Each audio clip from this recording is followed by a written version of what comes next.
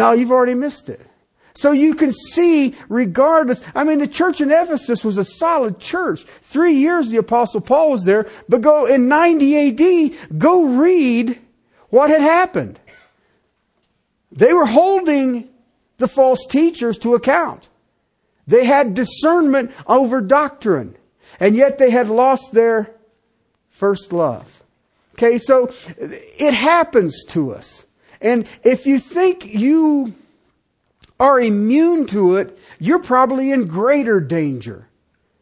Because it has been going on through church history. Go look at the birth of what you call the Catholic Church. The word Catholic means universal. Okay, well technically, ain't that us? Right? Okay, but we don't get into the sacraments. We don't do all of the, Hail Mary full of grace and all that other stuff. All right? Because the letter of Hebrews was written.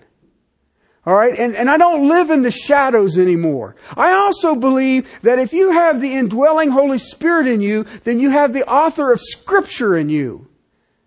That you have no need for anyone to teach you. All right. I remember flying. I was going on my way to London, and I had a lady sitting next to me, and she asked me what I was doing. I was going to be teaching in London, and then I was going to go on and teach in Moscow. And she said, "Well, I got to ask you a question." And I said, "What's that?" She says, "What the heck is the difference between a Protestant and a Catholic?" And I said, "Well, it's very simple, actually.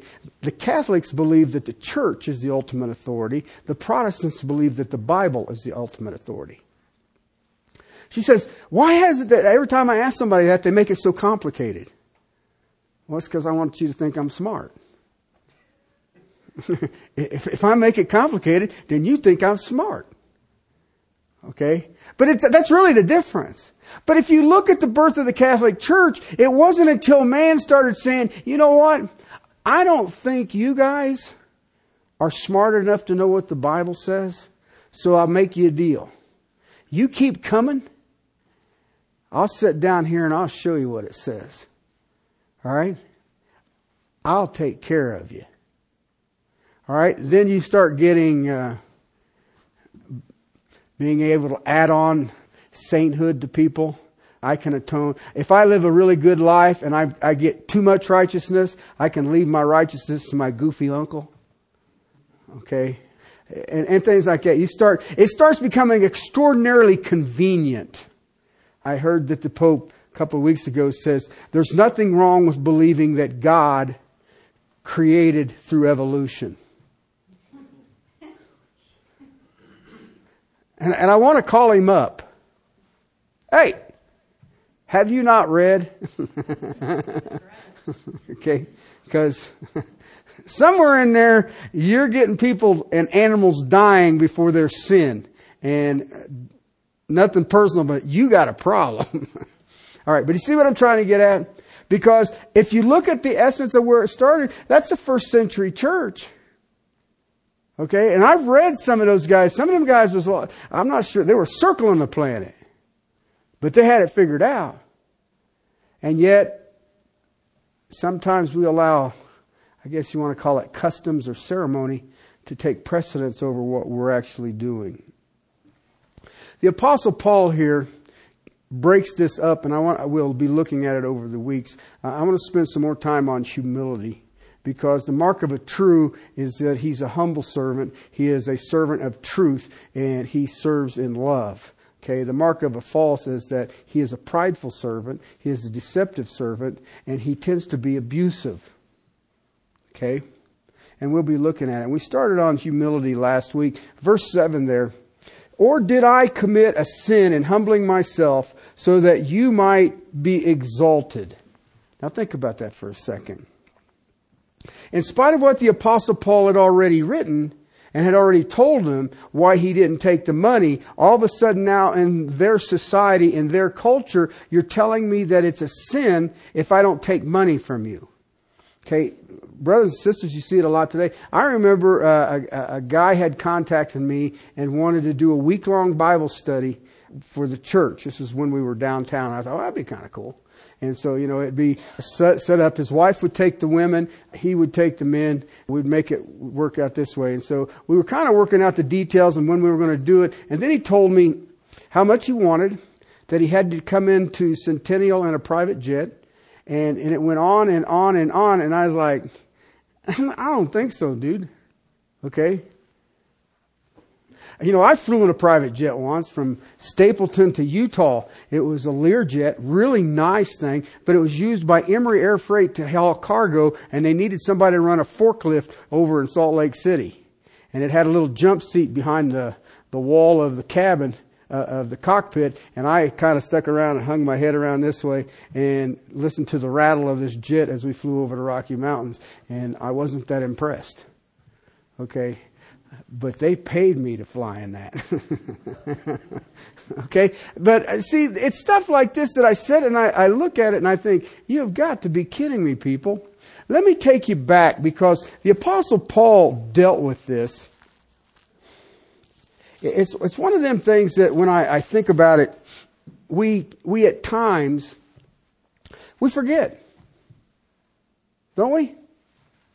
Chapter 9 of 1 Corinthians, beginning at verse 3. Okay, he gives you the context in verses 1 and 2. Am I not free? Am I not an apostle? Have I not seen Jesus our Lord? Are you not the work of my work in the Lord? If to others I am not an apostle, at least I am to you.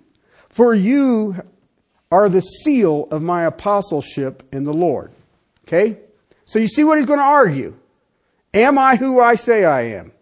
Look what he says. My defense to those who examine me in this. All right? Do I have a right to eat and drink? Got a little more of that theological sarcasm, eh? Do we not have a right to take along a believing wife, even as the rest of the apostles and the brothers of the Lord and Cephas? Or do only Barnabas and I not have the right to refrain from working? Okay, so you see what he's coming up with. All right? I'm the only one who's not allowed to be paid for this? I don't have the right to have food, drink, lodging? Just me and Barnabas? All right, look what he says. Who at any time serves. Now he gives you the illustration. Who at any time serves as a soldier at his own expense? Right? I mean, it's common sense. Look what he says. Who plants a vineyard and does not eat the fruit of it? Who tends the flock and does not use the milk of the flock? Okay, so he gives 3 illustrations right there that is just common sense. I am not speaking these things according to human judgment, am I? Or does not the law say these things? Okay, so he gives you, here's the temporal picture that you see around you everywhere you go. But now let me give you the eternal picture. For it is written in the law of Moses, you shall not muzzle the ox while he is threshing. God is not concerned about the oxen, is he? Or is he speaking altogether for our sake? Yes, for our sake it was written. Because the plowman ought to plow in hope, that the thresher to thresh in hope of sharing the crops. All right? So he's already kind of laid this out for the Corinthians. He's told them why he doesn't take the money. It wasn't that he didn't put a value on his teaching. Am I not an apostle? Have I not seen the Lord Jesus Christ? And he deals with his support. Do I not have the right to take a believing wife as Cephas? Cephas would be Peter.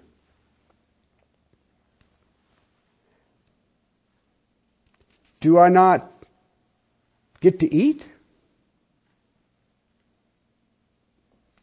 Look at the time that the Apostle Paul gave to the ministry. Now, I want to keep some things really square with you. Okay, he's an apostle with a capital A. Okay, you know why I say that? Have I not seen the Lord Jesus Christ? Okay, now I love you guys, but I haven't seen Him. Okay, yet what I do is that as an apostle, I am a messenger. All right, but I have not seen the resurrected Christ. Those who had seen the resurrected Christ, those apostles, definite article, capital A, those were the foundation apostles. All right? They were going to places where Christ had never been named. And they had been sent out by the resurrected Christ. All right? If a person takes the title apostle today, the first thing I want to ask him is, when did you see the resurrected Christ? Because if he says, I haven't ever, then you are no different than I am.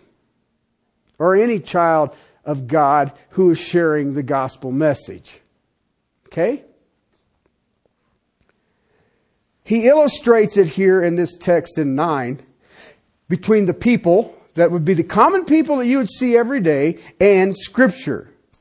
And he says, but isn't that for us? Aren't we supposed to, as ministers of the gospel, be sustained by our work? Okay, drop down there to verse 11. If we sowed spiritual things in you, is it too much if we reap material things from you? Is that too much to ask?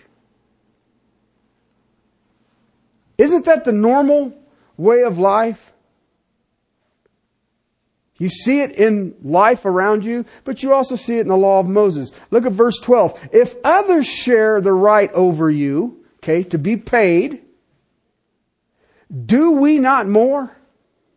Nevertheless, we did not use this right, but we endured all things so that we will cause no hindrance to the gospel of Christ.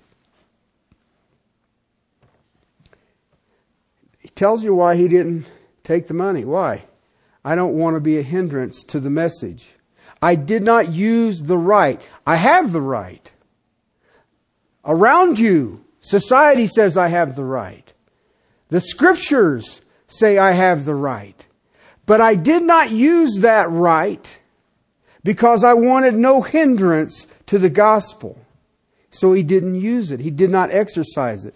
He suffered whatever was to come because he didn't want to bring a hindrance to the gospel. Paul believed that when he went to a new place to lay a foundation of a church, and if he charged the people for his preaching, it could be a hindrance. Boy, I'd give anything if people would practice this today. So he didn't take any money from them. Not only in Corinth, but it was the pattern and the model that he was wherever he went. Verse 13, do you not know those who perform sacred services eat the food of the temple? And those who attend regularly to the altar have their share from the altar? So also the Lord directed those to proclaim the gospel to get their living from the gospel. Now I want to show you verse 15. But I have used none of these things. And I am not writing these things so that it will be done so in my case. He's not trying to manipulate the Corinthians into giving him some cash. For it would be better for me to die. Now read what the apostle's saying. It would be better for me to die than to have any man make my boast an empty one. Okay? His boast would be in the gospel. He didn't charge for preaching. And there's a bunch of reasons. I can give you 3. He didn't want to be compared to the false. See, the false are in it for the money. And everyone that was a quote-unquote professional put fees on themselves. This is what I charge. And he did not want to be identified with a long line of professional speakers, what I call salesmen. I don't want to be identified. By not taking any money, then guess what? There's absolutely no question of his motive. No question of his motive. You see it in Acts 20, what he did in Ephesus. He did not charge. You see it in 1 Thessalonians and 2 Thessalonians. He did not charge. All of these occasions, he worked with his own hands and he earned his own way. The reason? One, I don't want to be identified with the professionals. Two, I want to show how a Christian should work. The work ethic of a Christian.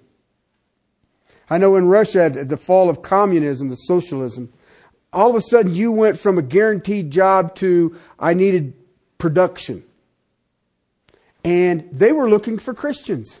They wanted to hire Christians. You know why? Christians did everything as unto the Lord. And you got 70 years of I don't have to do nothing and I just go in and get my paycheck. You've killed the motivation. And so there's no productivity. That's one of the biggest reasons that socialism collapsed. It didn't make nothing. And there was no incentive to make anything. And they started finding these Christians, and these Christians were working whether they were watched or not watched. I wonder where they got that idea at. And the Apostle Paul didn't take money because he wanted to show the Christians in the communities that he was laying a foundation of a church and evangelizing. This is the work ethic of a child of God. These infant churches, he would be busy about planting the foundation and evangelizing, drawing more people, raising up leaders from within inside. Secondly, he didn't want to hinder the gospel. Why? How many people do you see today are in it for the money? I have never seen anything like it. I've never seen any time like it. Now, I'll be honest with you, it's more in our four borders than it is anywhere. Okay? But because you go out of here and you get in, the countries that I've been in, there ain't no money in it. Okay? And I don't care how good you are. Okay? If the country ain't got no money, you ain't got no money. Okay? So there was no question for his motives, and yet he was not doing it on the social process, that what they called the pros that would charge. At the same time, you give believers this pattern for work. Okay? You see how hard a Christian works. I guess to use today's vernacular, the Christian work ethic. I have seen Christians in the past that think that their job is where they're supposed to evangelize. They don't do nothing but talk. Okay? And nothing personal, that's shameful. Because I hate to break the news to you, if you work for an employer, he owns you for that slot of time. Okay? And you may not like it, but you know what? Go get another job. And the Christian work ethic says, my master, my boss has got me for X number of hours, and he will get out of me for that X number of hours. All right? But the third thing is that the Apostle Paul didn't want to be a burden to anyone. He didn't want to be a burden to anyone. Go back to your text, 2 Corinthians 11:7.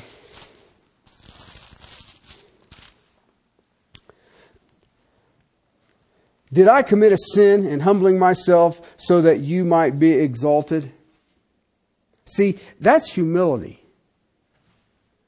I humbled myself to raise you up.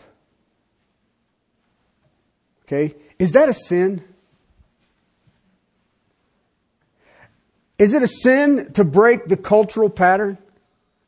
The societal norms? Is that a sin? Not following the social critique? Is that a sin? You know, I look at so many churches today and what is being touted, and it is nothing but a business model. That's all it is. Here's what society says is successful. See, a teacher's worth is what he decides his fee is. And you know what? The Corinthians had bought this. You know, we got great speakers. And Paul says, you know where I didn't take any money. I worked there among you for 2 years. He was a leather maker.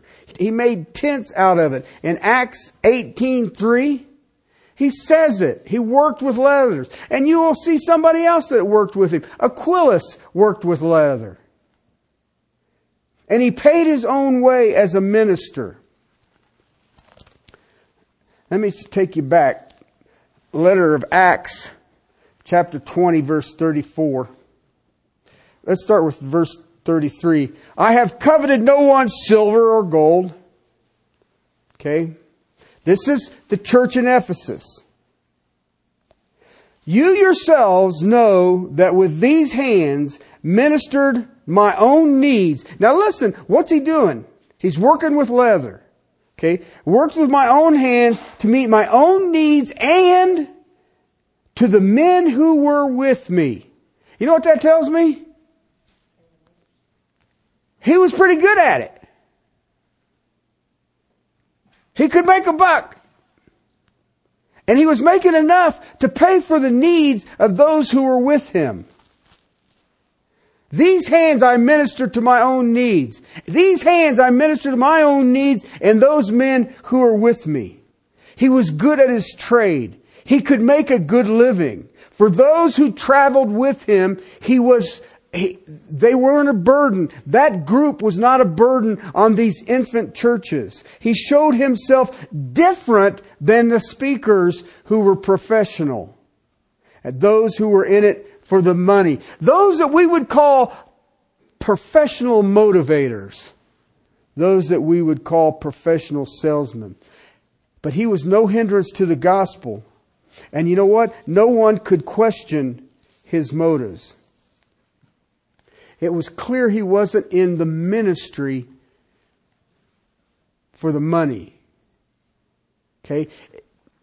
Preaching the gospel is not a vocation. It is a privilege. Whether you get a nickel for it or not. He held himself in the place of a common worker. He labored with his hands. He would rather do that than charge a fee for the preaching of the gospel. You know why? Can the enemy accuse him of being in it for the money? And yet, you know what? I've had people who will tell me they're not in Castle Rock planning a church for the money. And then out of the same side of their mouth, they'll say, we did a study and there's enough money in the community to afford another church. Well, wait a minute. And I ask them all the same thing every time.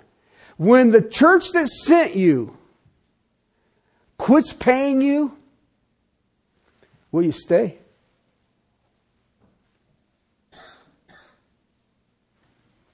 Because that's when it gets a little tough. That's when it gets a little tough. But if you look at Apostle Paul's model, look at his. He never took money from a founding church. Now he got gifts, and we'll look at this next week. He got gifts from churches that were established. They loved being a part of the Apostle Paul's ministry. But he wouldn't do it from the infant church because he's trying to raise up leaders from inside that church. And he's wanting to make sure that nobody on the outside looking in can say, well, the Apostle Paul came in here for the money. They can't say that he had selfish motives. They can't say he was like the false. And you know what? Paul was glad to support himself and the way that he did it throughout his entire money. He would take money from the churches that had been established were founded and had leaders in place. But those that didn't, he wouldn't. He received money from the Macedonians. That's what the text says. Well, who would that be? Philippi and Thessalonica for sure. Okay? I don't know about Berea. But I do know that from Thessalonica, because you know how I know? When he was in Corinth, he wrote the first two letters of the New Testament. You know what the first two letters of the New Testament are? 1st and 2nd Thessalonians. He wrote back to them because he was concerned. They were under persecution. That's what he wrote first, the first two letters. People go to where Christ is not named, and they are supported from a home church that sent him. Oh, hey! Well, that sounds like Orel. Oh, wait! That sounds like Punjab, India. Oh, wait! Isn't Myanmar that way? Huh. Kind of weird, don't you think? It still works. It's awesome. So you can take a group of dedicated people who love the Lord and what the Lord is doing, and they can invest in a national where He's laboring, where there is no church name. Christ has never been named. I walked around places in Russia and you would say Jesus Christ, and they had no idea what you were talking about. Had never heard the name.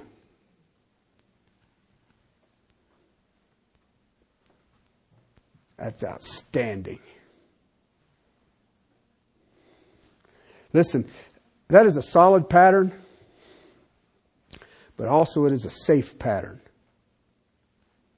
No one can question your motives. All right? And no one can question the integrity of the message that you're delivering. The apostles' second missionary journey, about 52 AD, that's when he strolled into Corinth. He'd just come out of Macedonia, and he had worked with Aquila in the working of leather. So he was, you know what is amazing about this? He's working with his hands. And I rejoice in this because he was free to preach unadulterated truth of the gospel, and he never had to have money. He never had to dial back his message for the sake of an income. All right? Well, he said that if I was living in sin, I'm leaving. I'll show him he can go hungry. But if he's already working on his own, you don't have to dial it back. I know people right now who have put their congregations in such massive debts that they have to be careful that they don't offend the congregation, or they can't pay their debt. I know a church that their weekly offering, it took $6,000 to pay the interest on their mortgage. Weekly. Kind of got your hands tied. What do you have to do with your message to make it palatable? If you go over to 2 Thessalonians chapter 3, verses 8 and 9. 2 Thessalonians chapter 3, 8 and 9. Nor did we eat anyone's bread. Now, remember, now writing this letter, he's sitting in Corinth. Okay? Nor did we eat anyone's bread without paying for it, but with labor and hardship we kept working night and day so that we would not be a burden to any of you. Nor because we do not have the right to do this, but in order to offer ourselves as a model to you so that you would follow our examples. You know what he says next? For even when we were with you, we used to give you this order: if anyone's not willing to work, then he is not to eat either. Interesting concept, don't you think? These are the first churches that he wrote to. And he was reminding them that he's doing the same thing in Corinth. He reminded the Corinthians he's doing the same thing in Ephesus. And on and on and on it went. 3 years he lived in Ephesus, preaching, working day and night, preaching, teaching, raising up leaders in the church in Ephesus, so he would not be a burden, nor would his message be hindered. And he showed a work ethic. You know, I always had trouble with the little fat Baptist preachers. It kind of bothers me. Okay? It seems like that maybe they should get up and walk a little more. Okay, maybe they should pace around their desk. Okay, because that just bothers me. Why? What are you saying to your people? Okay? That's hard. It's hard. And you know what? I know how it is. I sit, probably 6.5 hours a day reading. It's difficult, but I get up and walk because I have an issue of keeping my butt in a chair. So there's every once in a while people have walked in and I'm walking around in the church reading and they're like, what are you doing? I'm exercising, trying not to hit a wall. Back to your text. Fascinating statement that the apostle makes.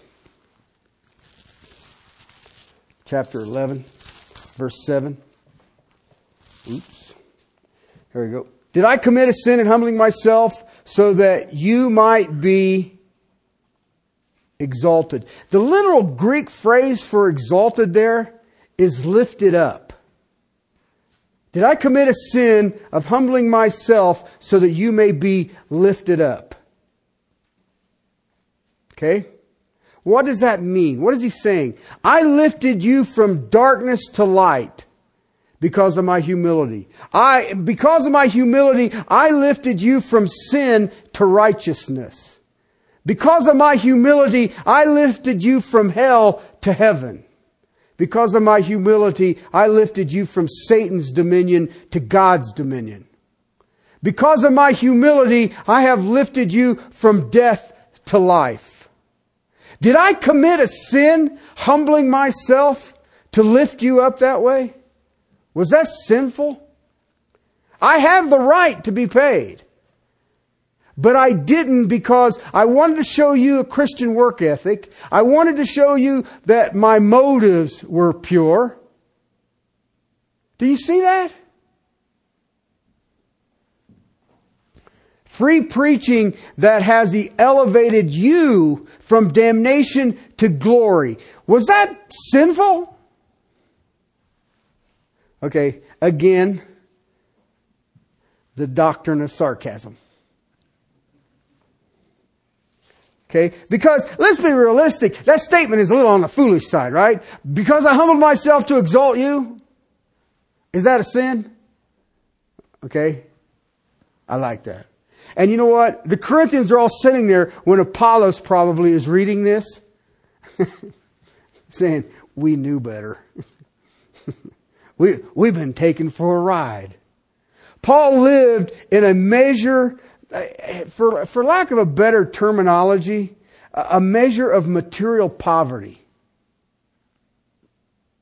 Okay? Because at the end of this letter, you know what he says? And you better think about this because it'll step on your toes. I have learned the secret of contentment, whether with much or with little. Why? Think about it. If you're a humble servant, it don't matter whether you've got a lot or a little. Right? Paul lived in a measure of this poverty. Why? So that his hearers could be rich. We've looked at this, chapter 8 of this letter, verse 9. For you know the grace of the Lord Jesus Christ, that though he was rich, yet for your sake he became poor, so that you through his poverty might become rich. You know what? Paul's saying? I'm following my master. I'm following my master. You know what? And I got to be honest with you. Paul was amazing. He could have been extraordinarily wealthy. He was not a dummy. Because he was born and raised in Tarsus, he got to go to college. There's 3 colleges in the world. That's probably too many, but one in Rome, one in Tarsus, and one in Alexandria, Egypt. All right. If you were a citizen of that city, you got free tuition. So he went there for a while. And then he went to seminary down in Jerusalem. His teacher was Gamaliel of the Pharisees. Okay. But it's obvious that he was a tradesman. Probably his father taught him how to be a tradesman, to work with leather. Some of your translations will say tent makers. Well, what was a tent made out of? Leather. Okay.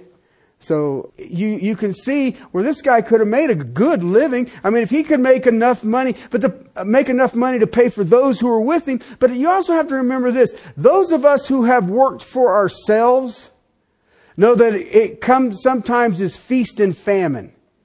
There's sometimes you got to work all the time and you're making all the money, and then all of a sudden it all stops. Okay, and if you're smart, you put away some of your money. If not, you will learn it the next time. Okay? And that's what the Apostle Paul did. So he could have lived highly. He was highly trained, but he's also a good, skilled tradesman. Okay? And it's obvious he did very well at it because he made good money at it. Okay, and yet he put it all aside for the sake of the gospel. He was basically working daily for his food and his sustenance. He became poor that he might make his hearers rich. In doing so, he was just like his Lord. Okay, because I've heard a lot of people try to tell me that Jesus was in poverty. No, he wasn't. Jesus was the middle class. Why? He's a tradesman. And I mean, if we look at our society today, the middle class is the trades. Right? And, that's what Jesus did.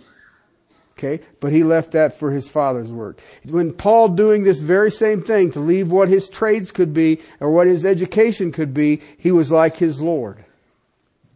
Listen, his life demonstrates his humility. And let me tell you something.